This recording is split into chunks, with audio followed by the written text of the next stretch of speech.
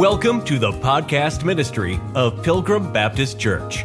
Wherever you're listening from, welcome. We pray that the truth from the Word of God speaks to your heart during today's message.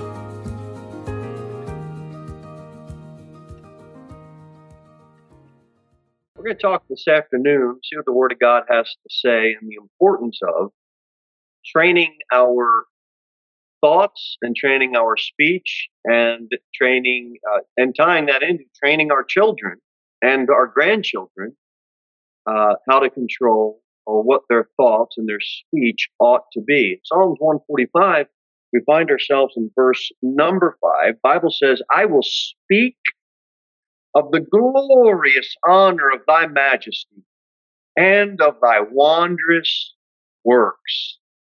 If there's ever a plaque that should go on a Christian's wall in their living room, that's one of them. I mean, that's a beautiful passage of Scripture. And every faithful Israelite counted it their duty to obey that verse. And David, he is declaring that he is ready to perform that duty. Speak. His speech to speak of thy glorious honor, of thy majesty, and thy wondrous works. Look what verse 6 says. And men shall speak of the might of thy terrible acts, and I will declare thy greatness. They shall abundantly utter the memory of thy great goodness, and shall sing of thy righteousness. The Lord is gracious and full of compassion, slow to anger and of great mercy. The Lord is good to all, and his tender mercies are over all his works. All thy works shall praise thee, O Lord, and thy saints shall bless thee. Look at this. They shall speak of the glory of thy kingdom, and talk of thy power, to make known to the sons of men his mighty acts, and the glorious majesty of his kingdom. That nation was trained to talk about the Lord unashamedly. And they counted it their duty to do so. And they did it frequently. And David got others, it's assumed others were involved by verse 6, and men shall speak. He's expecting others to join in. Now, I know this is Old Testament, I know this is David, I know this is Israel. We can certainly make some practical applications. Our speech should be, more of it probably should be about praising God. Praising God.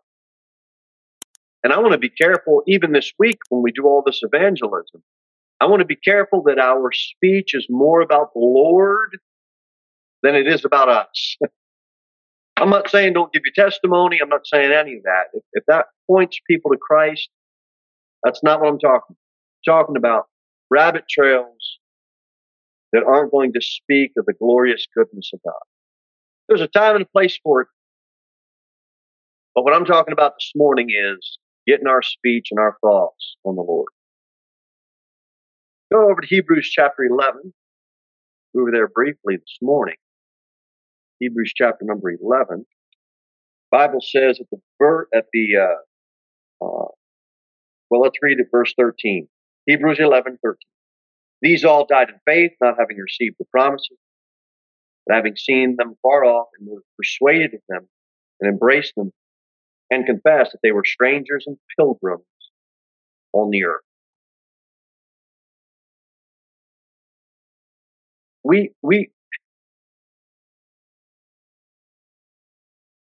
We are born from above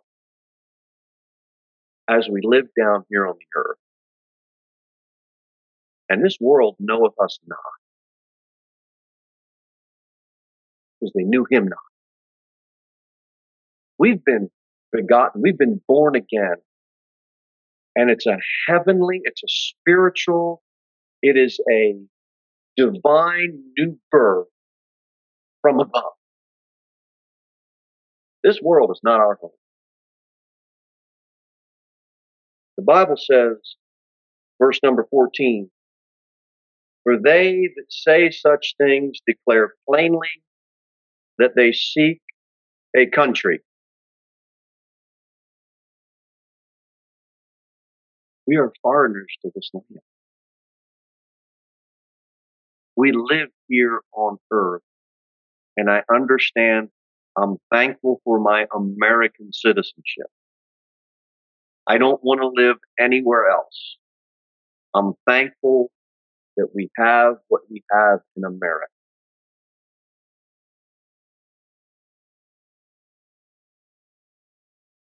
But my citizenship is in heaven.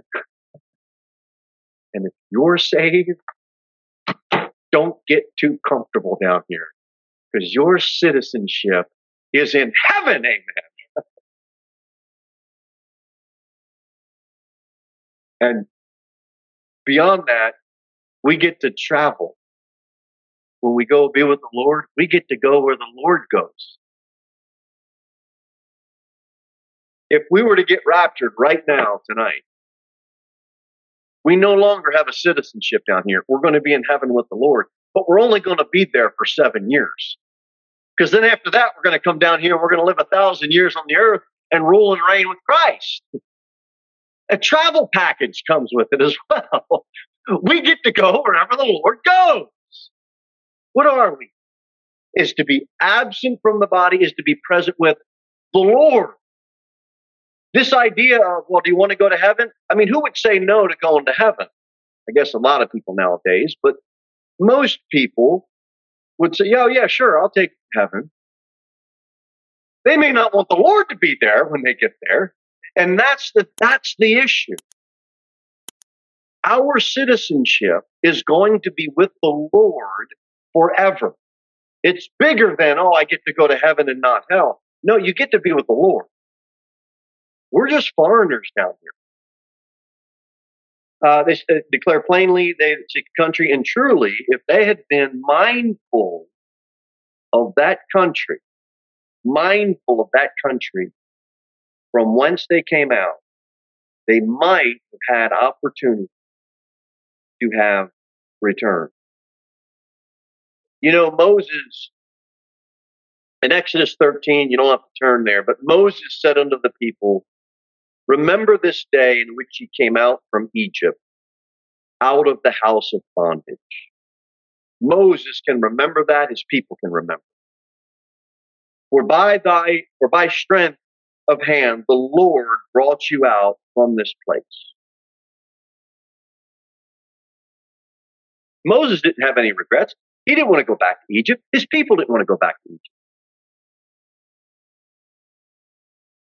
He can look back and remember with no regrets. But that same hard attitude, that didn't come with Lot's wife. And I guess we're here this afternoon to answer this question. Our thoughts. We can remember what we got saved out of. We can remember what the Lord brought us out of. Are we looking back in memory like Moses, or are we looking back like Lot's wife?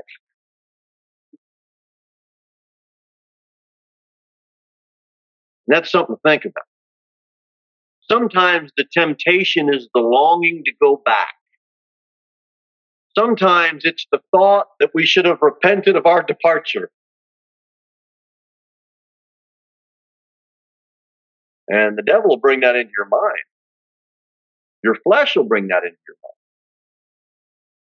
The sad reality is Christians aren't rejoicing in the joy of biblical separation. I'm glad I'm not in Egypt anymore. I have no regrets. I have no interest in going back. I'm so glad I have been redeemed and rescued. Nowadays,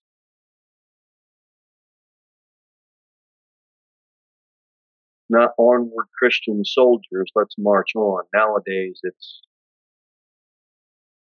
can you sign me up for the Christian Carnival cruise ship? And we get so bogged down with that. We're on a march. We're heading to our heavenly home. So we looked at David's speech. Israelite people, it was their duty to speak of God's glorious works. Our thoughts, our duty should have our thoughts affixed on where we're going, eternal things. Our thought life is going to affect our speech and vice versa.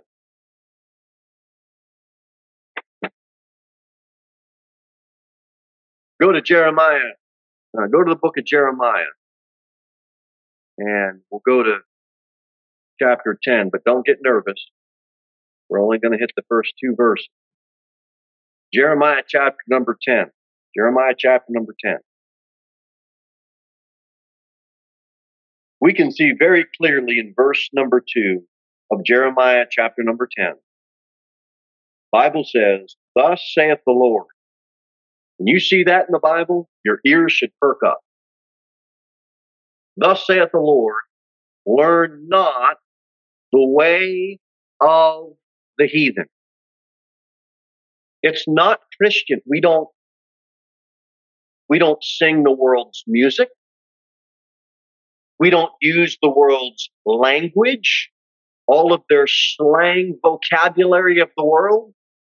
We don't use that. We don't use the world's body language and expressions and all of their dancing and all of their carousing. Learn not the way of the heathen. Christians are to be a separated people. The world's ways shouldn't excite us. Look at verse 1. "Hear ye the word which the Lord hath spoken unto you, O house of Israel." If you listen to what God has to say, you will understand what you heard and listened to. The understanding hopefully brings about a belief in what you and I just understood. Then we continue to live our lives remembering what we believe. And then we start practicing what we remember. And then we continue in that, and that circle continues. And that's how we grow in the Lord. But it has to start with, "Hear ye the word of the Lord." And when we hear his word, our words should line up with his, and our thoughts should line up with his. That's how we train our thought life. And it's how we train our speech. Let's hear what God has to say. Let's not learn the way of the heathen. Forget about that. Let's listen to God. What does he say? Go to 2 Corinthians chapter number 10. 2 Corinthians 10. Discipline, a disciplined life. 2 Corinthians 10, verse number 5. Well, verse number 3. "For though we walk in the flesh, we do not war after the flesh.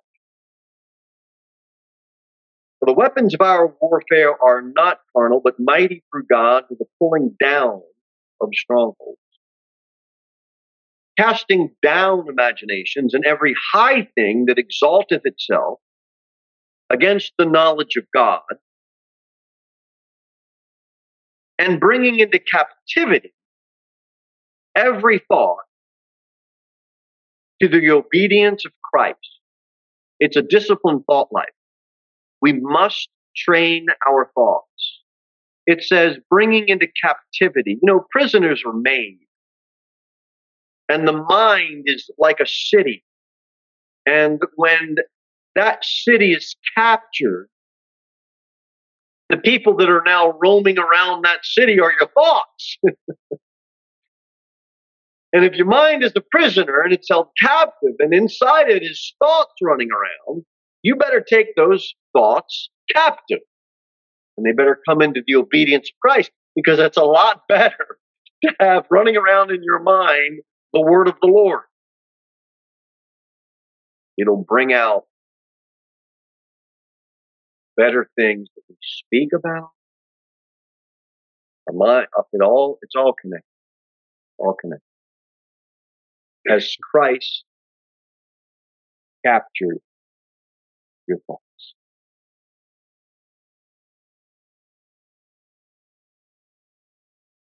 Right.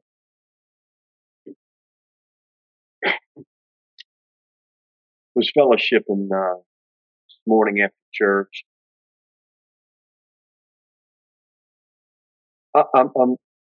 I guess I shouldn't be shocked, but I just can't believe as I hear the stuff that goes on in church that they serve coffee in church for all the churchmen, and they can all drink coffee during the service, and they're earning money off of all of the coffee that's sold at the church, and then it goes to a good cause, and that makes it okay. I don't want to be dogmatic about you can't have bottled water in the sanctuary and all that. I mean, I believe there should be orders. I mean, we got a kitchen downstairs and all that. Can we get through a church service without having to put something in our mouth, whether it's water or coffee or food? I mean, can that, I hope I'm not preaching to somebody right now, but can that happen? Can that happen? You got yourself brewing a nice cup of Folgers coffee. How am I going to have my thoughts on the Lord? And everybody's sipping coffee.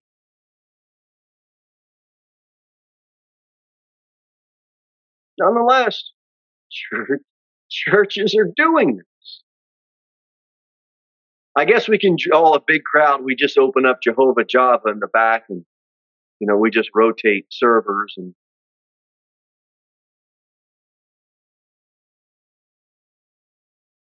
I want to hear the word of the Lord. I want to get the mind of God. I've got enough distraction in my life, and so do you.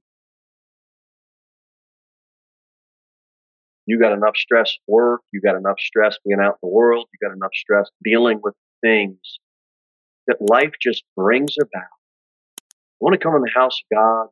I want to be around God's people. I just want to get my thoughts on God. I want to try to get my speech a little bit better this week than it was last week. I want to bring the thoughts captive to the obedience of Christ. I want Him on my mind. Philippians 4. Anybody that's thinking that Jehovah Java Cafe is going to work, think again. I don't think we're going to go down that road. Philippians 4, verse number 8.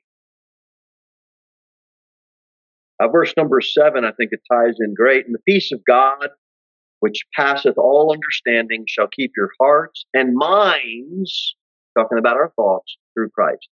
Finally, brethren, whatsoever things are true, whatsoever things are honest, whatsoever things are just, whatsoever things are pure, whatsoever things are lovely, whatsoever things are of good report, if there be any virtue, if there be any praise, think on these things. I used to have a teacher, and this teacher would use that word over. Think about it. Think on these things. You know what that means? Blame me, Grant. Don't care. How do you have a so-called Christian artist that's not a Christian artist make the top of the Christian charts and a so-called, not in the secular world, on the Christian chart? It's so-called Christian charts.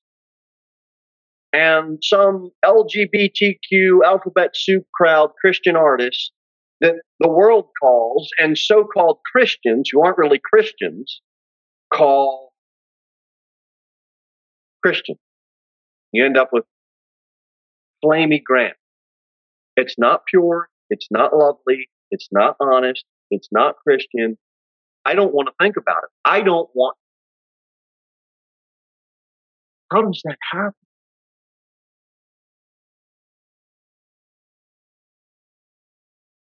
How do you get a nation that people say is a Christian nation and they rally around things that aren't pure and honest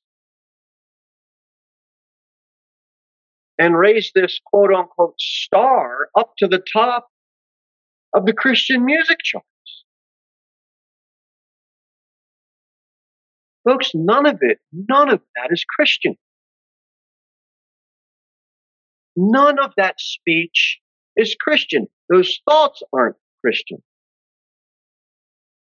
I'll tell you the sad reality that he or she or queer or I don't know what you call them. They've got more followers and likes than most Bible believing churches in America.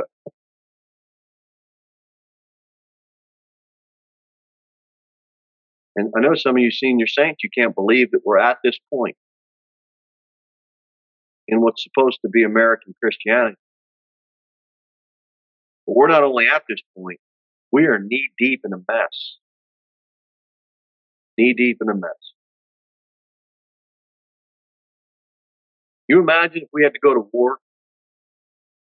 This ain't where you had real men back in the days of Vietnam and World War II enlisting. You're going to have some guy named Flamy Grant representing you. We're going to get whooped. What happened to men being men? What happened to women being proud that their men were strong men that fought for something, that stood for something? They were able to get their hands dirty. What happened? I'll tell you what happened. Thoughts of the Lord weren't on our mind. Christ wasn't held captive. And our speech started to go away from praising the Lord to God help us. Whatsoever things are pure, lovely, honest, of good report. I want to think on that. God help us to do it. James 1. James 1. Verse 19. James 1, verse number 19. The Bible says, wherefore, my beloved brethren, let every man be swift to hear, slow to speak. Every wife loves hearing that verse. That's a wonderful, wonderful passage of Scripture. Swift to hear. That means we, all of us, I'm not just talking about men, all of us, we need to learn how to listen. And if we've learned how to listen, we understand that our children, our grandchildren, others, they need to be taught how to listen. And we do this as parents and as grandparents. We have to teach our kids not to interrupt. Why do they interrupt? Well, because they don't want to be swift to hear. They want to be swift to be heard. And wanting to interrupt is still not listening. Because we have on our mind wanting to be heard instead of wanting to hear and to listen. Now that takes some training. That takes some training. You know, we have visitors come, and all throughout this week we are going to be witnessing. We need to take into consideration this verse, swift to hear, slow to speak. Why? Because we should be able to listen to another person, intently listen to what they have to say, what's on their heart and mind. If they're searching for truth, they don't care what your life was like last week. You're there to give them truth. They want to know, thus saith the Lord. That's the most important thing for them to learn. So let us be careful. Let us have our thoughts and let us have our speech so in tune to God that we're just ready to listen. And God help us to train our children to listen as well. So then faith cometh by hearing, and hearing by the word of God. Okay, we want people to hear God's word. Slow to speak. It's best sometimes to just have an occasion for a moment of silence. Sometimes that's what we need. Sometimes that's what home needs. Just some quiet. James chapter 1, verse 19, such a powerful passage of Scripture. Wherefore, my beloved brethren, let every man be swift to hear, slow to speak. Do you know why? Because our hearts, if we're not careful, they're just inclined to gossip or talebearing or just chatter or just... You know how important that is for a preacher? We'll get to that in a minute. But the more we say, the more we have an opportunity to say something wrong or offensive. So let's be slow to speak. Because that desire to be heard sometimes can become the stronghold in the mind. And so James chapter 1 tells us, hey, let's be slow to speak. Sometimes the overly talkative can do more harm than those that are just outright willingly telling a lie. We just talk too much. All of a sudden, we betray somebody's confidence. We lose friends. We have enemies. We make it worse for our enemies because we just won't zip of the lip. Preachers need to be careful to only preach what they have thought through, what they have prayed through, what they have studied through. And then they can trust, all preachers, they've got notes and then whatever the Holy Spirit gives them when they're up there. But sometimes using the Holy Spirit to give you when you're up there, the Holy Spirit didn't give you that. It's just easier to blame the Holy Spirit than it is to blame yourself for saying something stupid.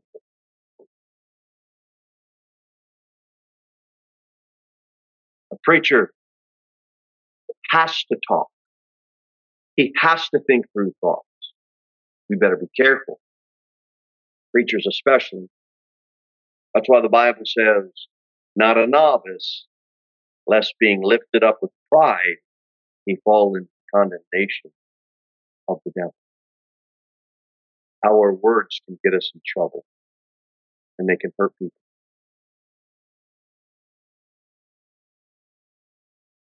Then it says, slow to wrath at the end of verse number 19. And then it says in verse 20, for the wrath of man worketh not the righteousness of God. We do all we can to try to guard against this spirit of debate or this spirit of irritating tempers. The Bible wants us to be slow to wrath because it does not work any righteousness of God. As a preacher, I must warn, I must exhort, I must compel, I must teach the Word of God, but it must all be done in love. Because scolding from the pulpit does not work the righteousness of God. The hearers will become resentful. Or, as one of our saints told me a few years back, beautiful phrase that I'll steal from her. Preachers can't beat the sheep. What is that? It's not going to work the righteousness of God. And ultimately, that phrase has to do with a heart attitude that isn't in tune with God's word. Hearers, on the other hand, are to have the same expectation of a right spirit. Not to listen with the disposition of finding fault or arguing with truth or just trying. It's a two-way street. Go to Titus chapter number 2. Let's see what we can get from Titus. Titus chapter 2. Right in the beginning of the passage of the chapter, in verse number 1, we see it. It jumps right out of us. But speak thou the things which become sound doctrine. Our speech matters. We must train our speech, that the aged men be sober, grave, temperate, sound in faith, in charity, in patience. And it starts with their speech. Older men, your speech matters. Well, how do I know if I'm old? Well, ask the guy you're talking to his age. And if he's younger than you, then you are the aged men in that specific relationship or contact. Then it goes on and speaks about the aged women. And then it goes on and says in verse number 8, sound speech. I don't think you can find that phrase anywhere else in the Bible, but right here in Titus chapter 2. Sound speech that cannot be condemned. That he that is of the contrary part may be ashamed, having no evil thing to say. Titus is charged to be an example to other believers, and he cares enough, and so should we, that if it's going to offend somebody, we don't say it.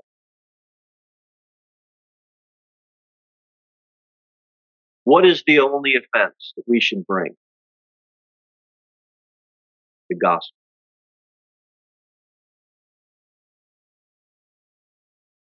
If you tell somebody tomorrow night at the fair, Christ died for your sins according to Scripture, was buried according to Scripture, rose 3 days, 3 nights according to Scripture, he offers you free salvation, it's exclusively through Christ as the way, the truth, and the life. And they get offended. That is an offense that is biblical.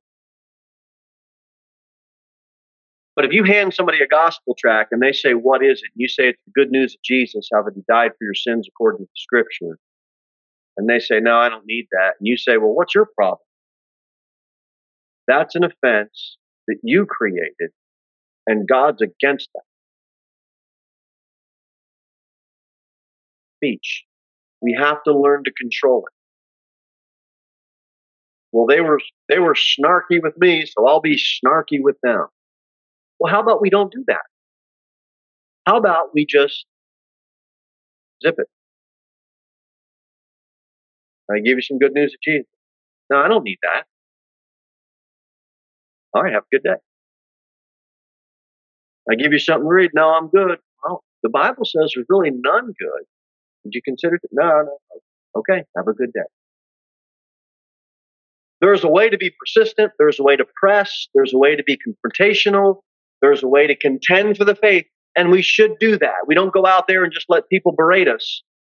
But there's some things we do have to eat as we contend in a biblical way. And most of that has to do with our thoughts being held captive under the obedience of Christ so that our speech comes out the way that it ought to. Look, I'm preaching to myself. I'm trying to get some help too. It's not an easy thing. And the more you talk, the more you realize, oh, another opportunity for me to mess up.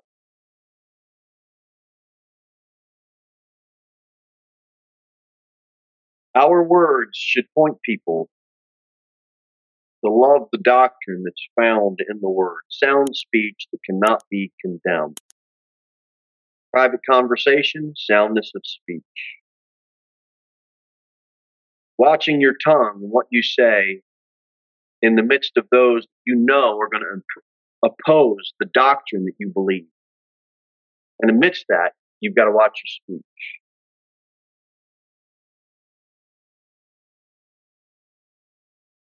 It really, as I study this out on thought life and speech life, it really brings to my attention as a preacher the importance of words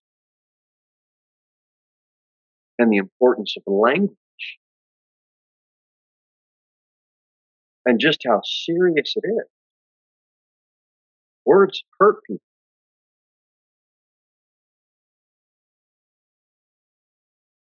Let's go through a few verses and then we'll close. Flip back a few pages. Go to 1 Timothy 6. I'm going to show you 4 passages of Scripture. And we'll close out. 1 Timothy 6. Look at verse number 3. If any man teach otherwise and consent not to wholesome words, even the words of the Lord Jesus Christ, and to the doctrine which is according to godliness. Well, I just want to be a godly man. I just want to be a godly Christian. I want to live a godly Christian life. Okay, well, let's start with this verse. Your words. Someone that is living a godly life has wholesome words. And that's important. 2 Timothy. 2 Timothy chapter 1. Look at verse number 13. Look at this. Hold fast the form of sound words, which thou hast heard of me in faith and love, which is in Christ Jesus. You see that? Sound words. You heard that. It was in faith and love, which is in Christ Jesus. Your words matter. Look at 2 Timothy chapter number 4. Just how important our speech is. The starting point to living a godly life starts with our thoughts and our speech. 2 Timothy 4, verse number 3. Preach the word. Preaching involves talking and using words, using language. Be instant in season, out of season. Reprove, exhort with all long suffering and doctrine. For the time will come when they will not endure sound doctrine. See that? But after their own lusts shall they heap to themselves teachers having itching ears. Well, here you have words, and it's having no effect. They don't want to endure sound doctrine. So what do? You stick to godliness using wholesome words, the doctrine found in the word, and you preach it. And you be instant in season and out of season.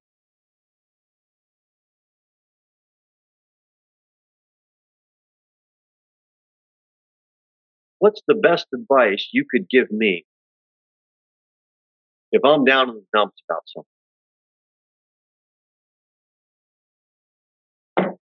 This verse. Preach the word. You know why? Because that's going to trigger me to make a choice. Do I want to keep my thoughts rowing down the sea of sorrow? Or do I want to get my thoughts back into the word and preach the word? Use words the way that I have been called to use them.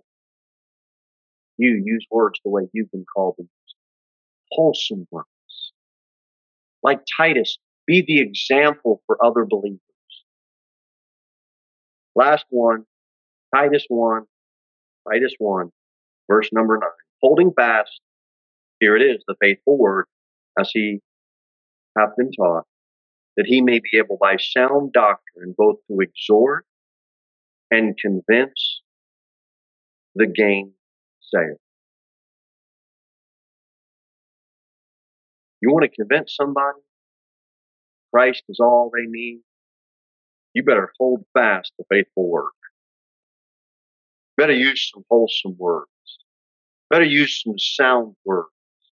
You better have your thoughts in captivity of Christ and the obedience of Christ so that the speech comes out the way it should come out. It's training, it's discipline, it's study, it's important. The importance of our thoughts and our words. And we think about it and get some help, especially this week as we move in to a pretty hefty week of evangelism. Keep our heart fixed on Christ. Come out. in how we talk about it. Thank you for listening to the podcast ministry of Pilgrim Baptist Church. We look forward to seeing you in the next episode. In the meantime, you can sign up for our email newsletter at www.pilgrimbaptist.church.